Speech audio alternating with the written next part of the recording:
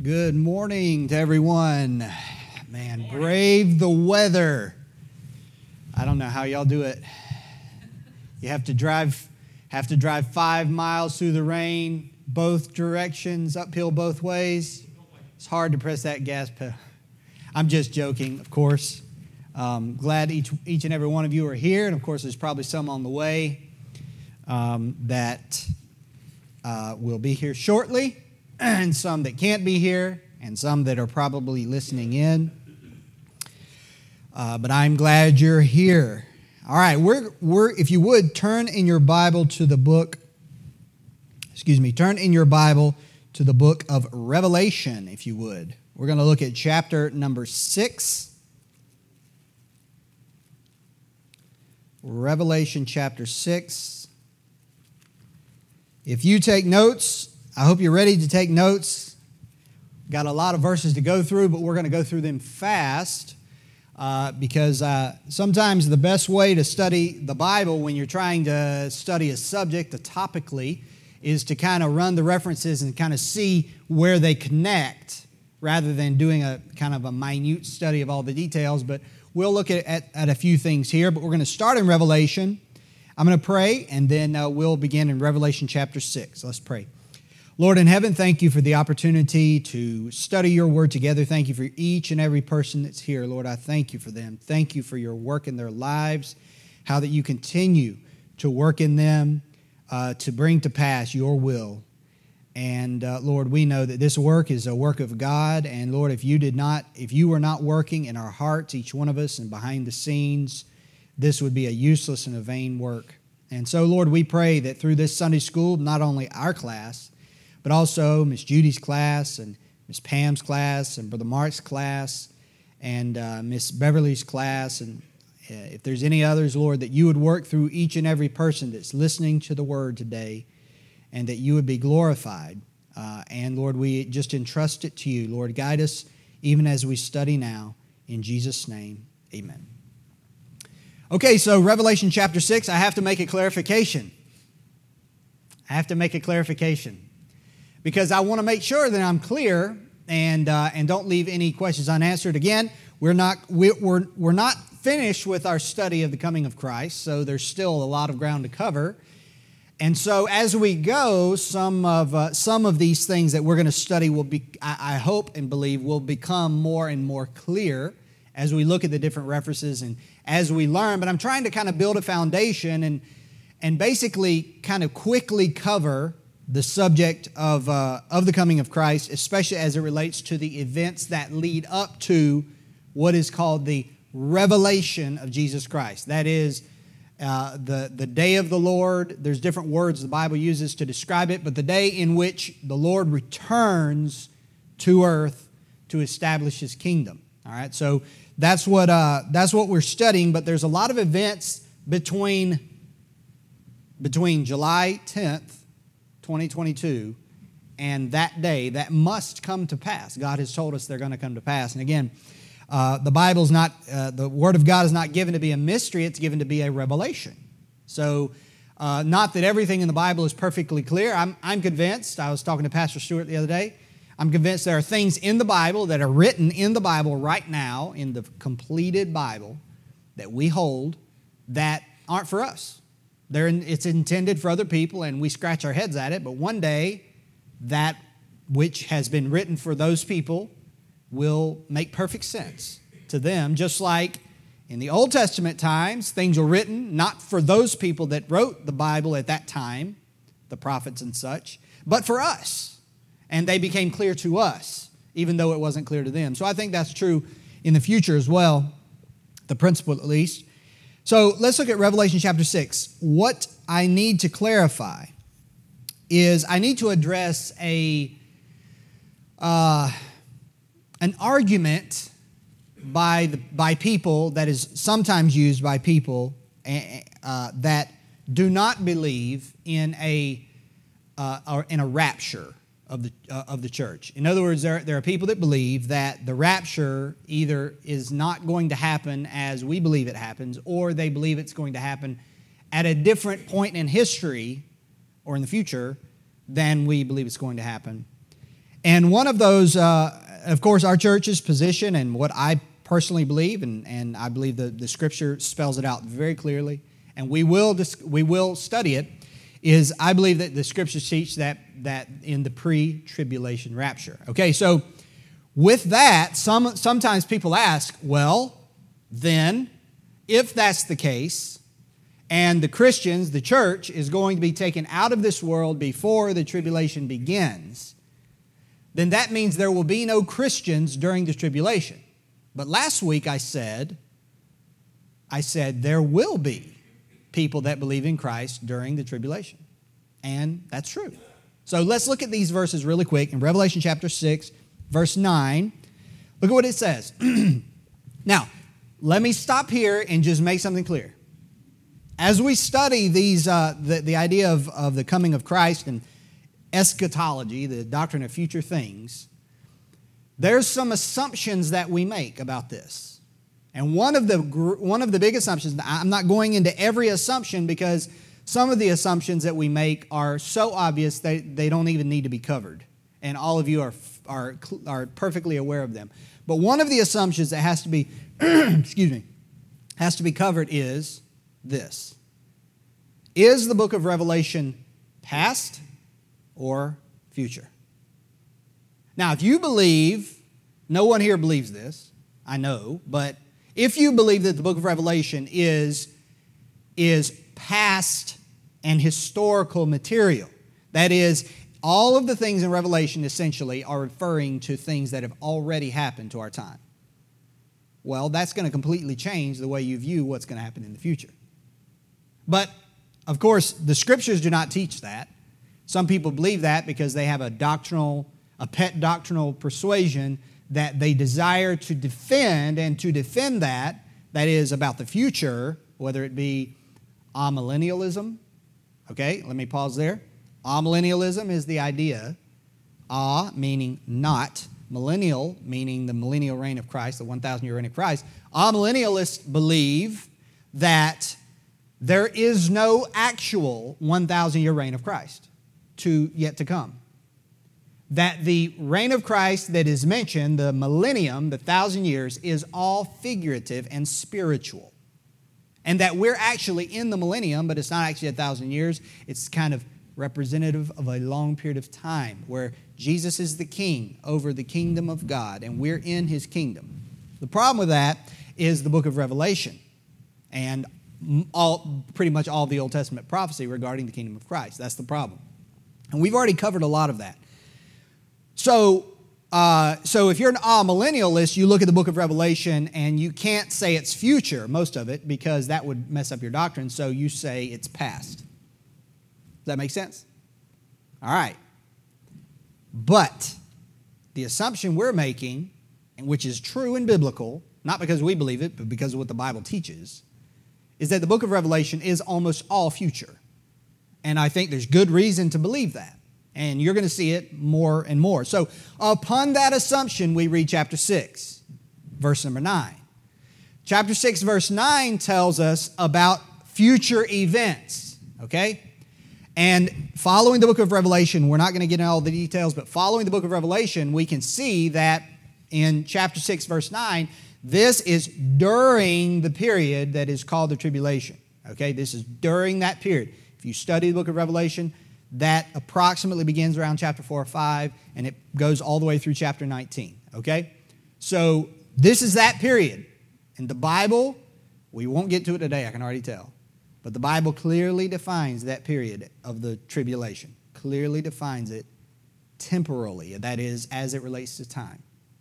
God does define it, all right? So this is not, we're not stabbing in the dark here. We're not guessing on these things. There are some things, and we'll cover one of those things today, that aren't perfectly clear.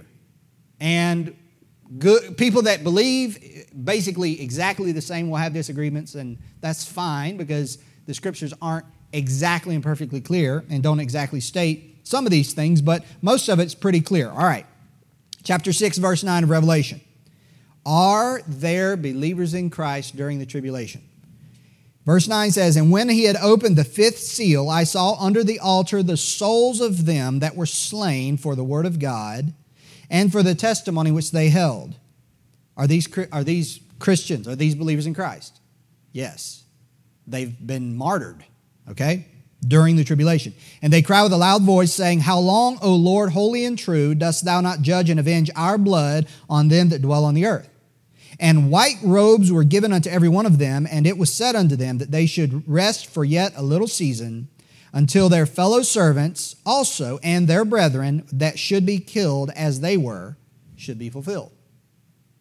So there are people in the tribulation who believe in Christ and give their life for that faith. All right, look at chapter 7, verse 9.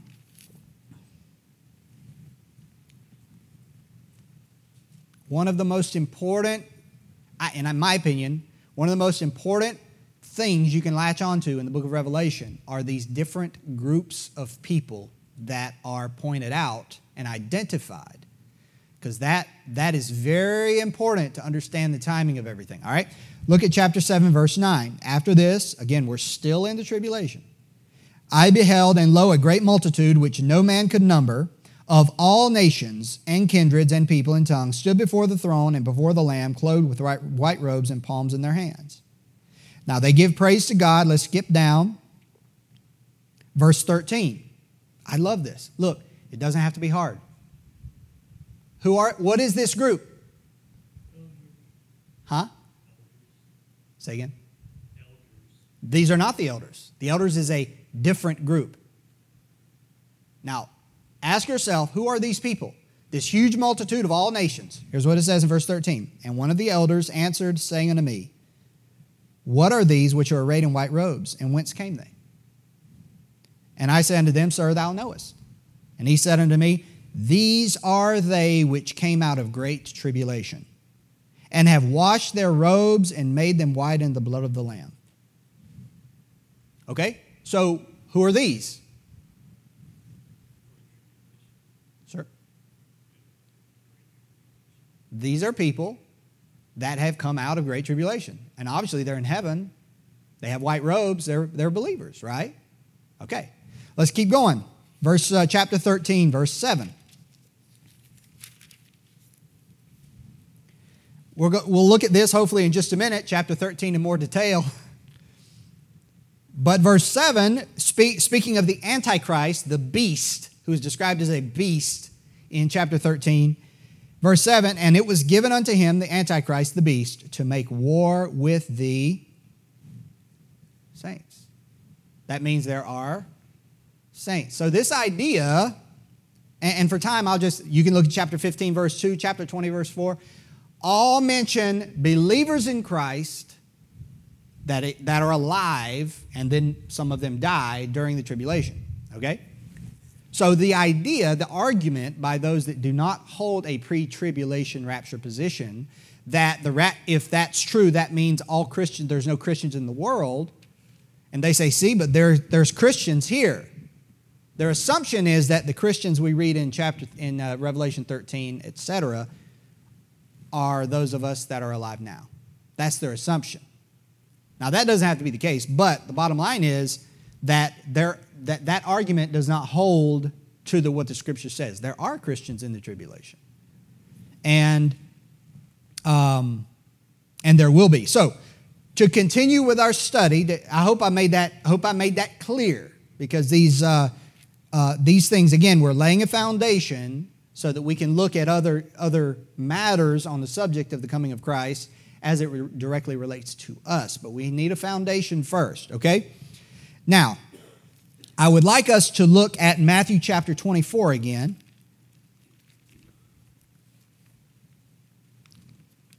Matthew 24 and verse 9. So we've studied the beginning of sorrows. That is the general conditions. I think, probably mostly exhausted that. The general conditions that exist leading up to and will increase leading up to. That's not just in Matthew 24, but in 1 Timothy and 2 Timothy and other places in the Scripture. And then we go into verse 9. Notice the first word, then shall they deliver you. That's a time word, okay? That's a time word. Probably next week we will get into the time aspect of this. But before we do that, we have to understand something else. So it says, then shall they deliver you up to be afflicted, and shall kill you, and ye shall be hated of all nations for my name's sake. And then shall many be offended, and shall betray one another, and shall hate one another. And many false prophets shall rise, and shall deceive many. And because iniquity shall abound, the love of many shall wax cold. But he that shall endure unto the end, the same shall be saved. And this gospel of the kingdom shall be preached in all the world for a witness unto all nations, and then shall the end come. Okay. So as we pivot from the beginning of sorrows, the general conditions, and we go into this time where there's more specific and focused events, what we have here is basically three things. Number one, a great persecution. All right, this is an exceptional persecution. I read the verse last week that says that all they, in, was it 1 Timothy, I believe, or 2 Timothy, I can't remember. I'm terrible with references. But all they that live godly in Christ Jesus shall suffer persecution. So that's a general statement about Christians of all time.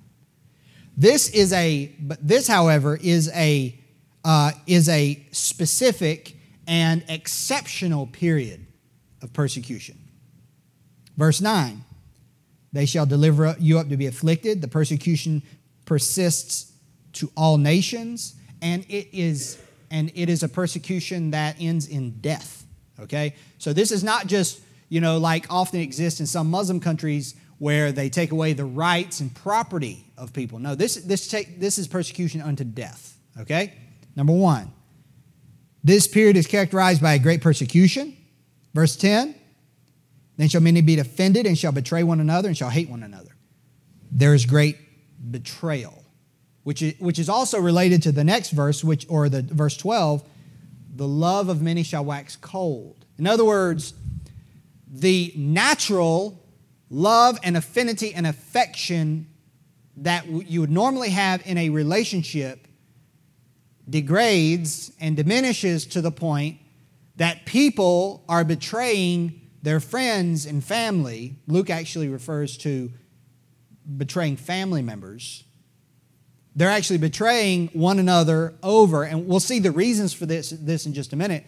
But under intense persecution, if someone came to you, Miss Aguilar, if someone came to you and said,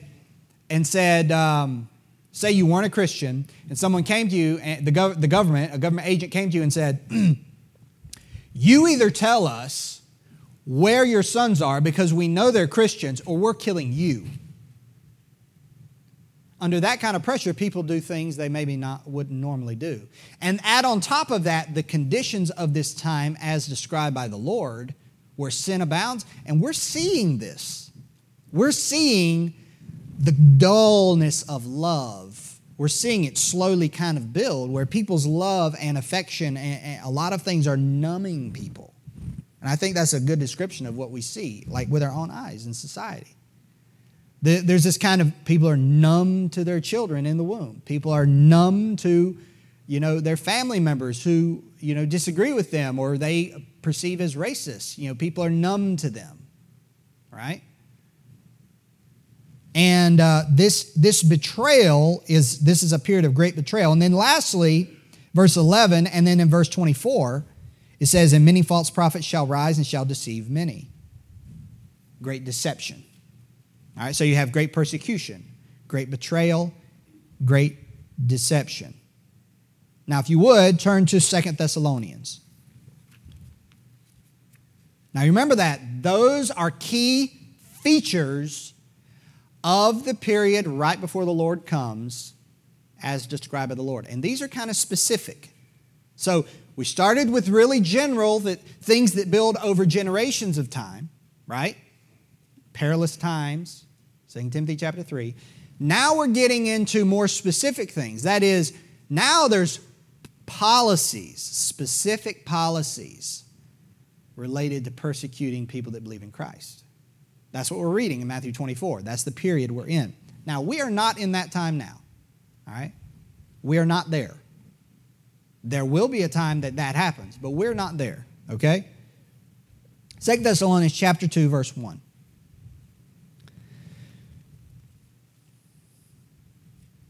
Let's establish the time of this passage. Now we beseech you, brethren, by the coming of our Lord Jesus Christ. Okay, that's one marker. And by our gathering together unto him, that ye be not soon shaken in mind or be troubled, neither by spirit, nor by word, nor by letter as from us, as that the day of Christ is at hand. Now the day of Christ, we need to dispel one common misconception.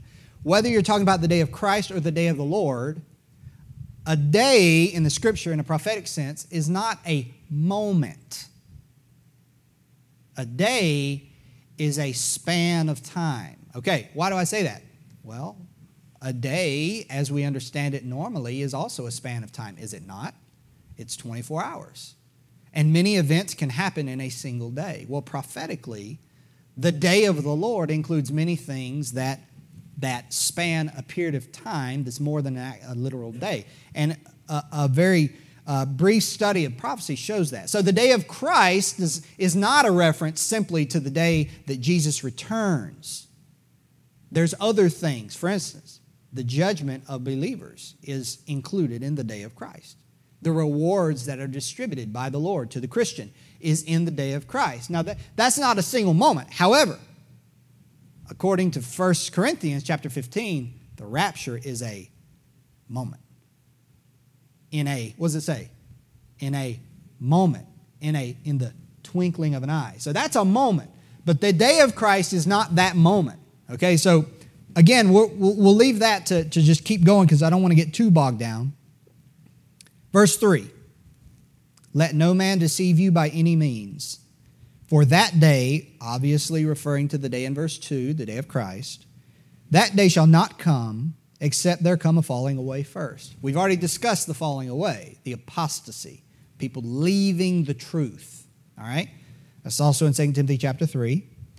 And that man of sin be revealed, the son of perdition. Now, later, we're going to come back to this passage and study it with an eye on the time. Okay, because this is an important passage when you talk about the rapture. However, what we want to look at right now is this figure. All right?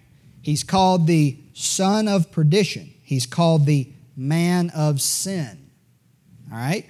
This is the first time in the New Testament in which this person, this figure, who is yet future, again, verse 1 establishes that this is talking about the coming of the Lord. This is the first time that this figure is mentioned directly in the New Testament. He's mentioned in Daniel, but he's also mentioned for the first time here. And he's all over the book of Revelation. So he's called the man of sin. He's called the son of perdition, which interestingly enough, does anybody, a little bit of trivia, the term son of perdition also refers to one other individual in the Bible. Does anybody want to get? Know it all. James, tell us what it is. Judas Iscariot, correct. Judas Iscariot. Very good. But the man of sin, the son of perdition, refers to a specific figure. And we must understand this figure. So we're just going to run right through it. We're not going to stop. We're not going to spend a lot of time on it. All right, verse 4. Here is what this figure does. Who opposeth and exalteth himself above all that is called God or that is worshipped, so that he as God sitteth in the temple of God, showing himself that he is God. All right? So this figure, the man of sin, son of perdition, he proclaims himself to be very God, and he receives worship. That's what these verses tell us. He receives worship. Notice where he does this. And this matters a lot. Where does he do this thing? Can't hear you? In the temple. Okay? He does this in the temple. He proclaims himself as God, receiving worship as God. Verse 5. Remember ye not that when I was yet with you, I told you these things? And now ye know what withholdeth, that he might be revealed in his time. So this person is now hidden. Okay? There is a force restraining his revelation. Verse 7, for the mystery of iniquity doth already work. Only he who now letteth will let until he be taken out of the way. All right? Stop right there. Let. The word let just simply means to hinder. So if you read verse number 7, you see there is a force hindering the revelation of this figure. So that means you don't know who he is, and I don't know who he is. Now the question naturally comes, what is that force? And the answer is, I don't know. I can't say definitively what it is. I have a few ideas. But here's what the point I want to make. God right now, at this moment, has not revealed who this person is. And God right now is restraining this person and his spirit from having its full effect and being revealed openly and working openly. However, verse 7 says, the mystery of iniquity doth already work. Nevertheless, the mystery being a secret, there is some aspect or some spirit of this person that exists, that is present and has been present a long time. You go back to 1 John tells us about the spirit of the Antichrist. So you have this restraining force, and then, of course, in verse 7 at the end, it says that restraining force will be taken out of the way. Verse 8, and then shall that wicked, notice the capital W, it's referring to this figure, be revealed. All right, that's verse 3. It's the same thing. Whom the Lord shall consume with the spirit of his mouth and shall destroy the brightness of his coming. So this figure will meet his end at the revelation of Jesus Christ when he comes in the clouds with great glory. Okay? That's found in Revelation chapter 19. Now look at this. Verse 9. Even him, still talking about the same figure, whose coming is after the working of Satan with all power and signs and lying wonders. Here's another feature. This figure originates with the devil himself, and number 2, this figure has power to deceive by means of miraculous signs. What did you say the word let means in this case? Hinder. Yes.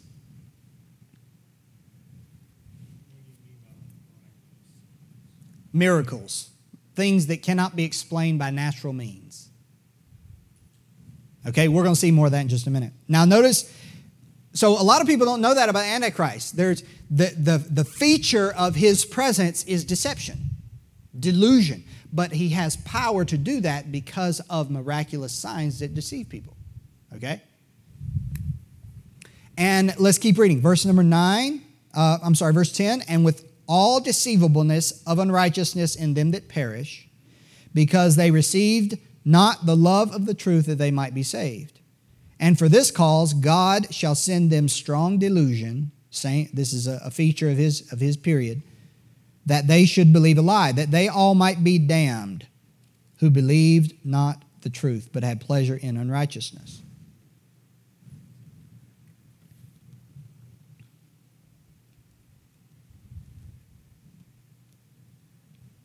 All right.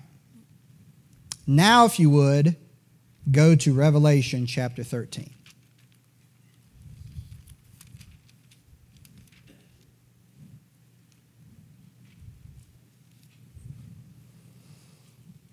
Again, we're making an assumption here that the book of Revelation is future.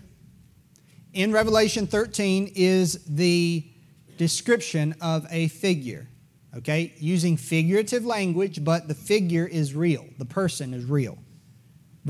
Chapter 13, verse 1. And I stood upon the sand of the sea, and I saw a beast rise up out of the sea, having 7 heads and 10 horns. That is also, 7 heads, 10 horns is also a description of the devil in the book of Revelation. And upon his horns were 10 crowns, and upon his heads the name of blasphemy. Now, here's what I want you to, as we read through this, I want you to ask yourself this. What do we read in this chapter that is a clear description of the Antichrist that we also read in 2 Thessalonians? It's important that we connect the two because that helps us understand the time period of 2 Thessalonians, right? Notice what it says. And the beast which I saw was like unto a leopard, and his feet were as the feet of a bear, and his mouth as the mouth of a lion, and the dragon, that's the devil, gave him his power. So we did see that in 2 Thessalonians, did we not? His origin was the devil.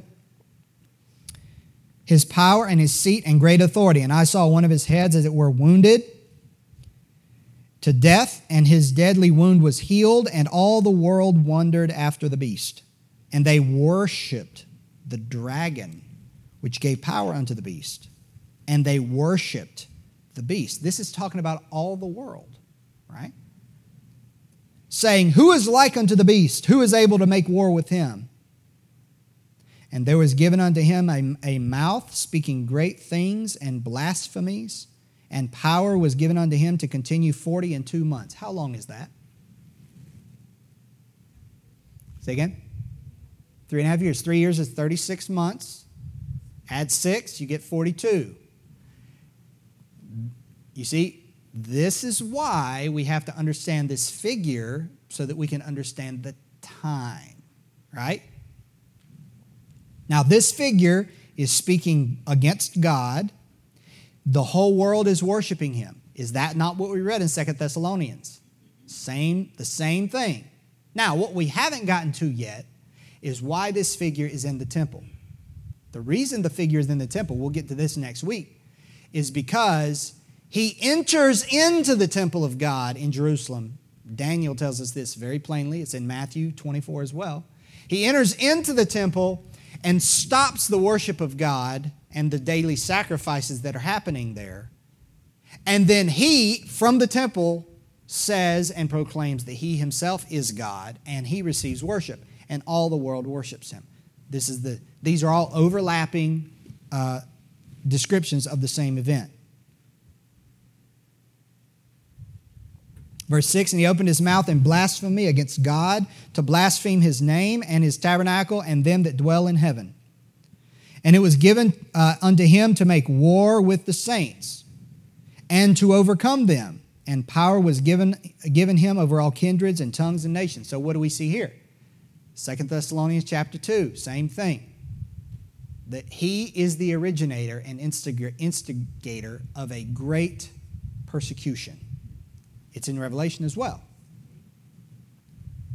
Verse 8, and all that dwell upon the earth shall worship him, whose names are not written in the book of life of the Lamb slain from the foundation of the world. If any man have an ear, let him hear. He that leadeth into captivity shall go into captivity. He that killeth with the sword must be killed with the sword. Here is the patience and faith of the saints. And I beheld another beast. This beast is a little less known, coming up out of the earth. And he had 2 horns like a lamb, and he spake as a dragon, that's the devil, and he exerciseth all the power of the first beast before him, and causeth the earth and them which dwell therein to worship the first beast, whose deadly wound was healed. And he doeth great wonders, so that he maketh fire to come down from heaven on the earth in the sight of men.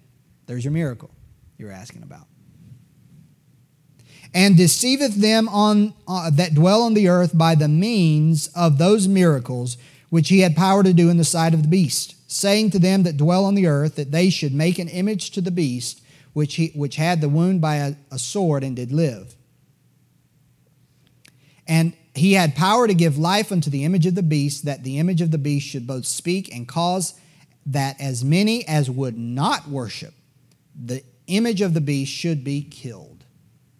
There's the persecution. But notice, this false prophet, that's in Matthew 24, false prophets, he does miracles to deceive people into worshiping this figure, the Antichrist. Okay?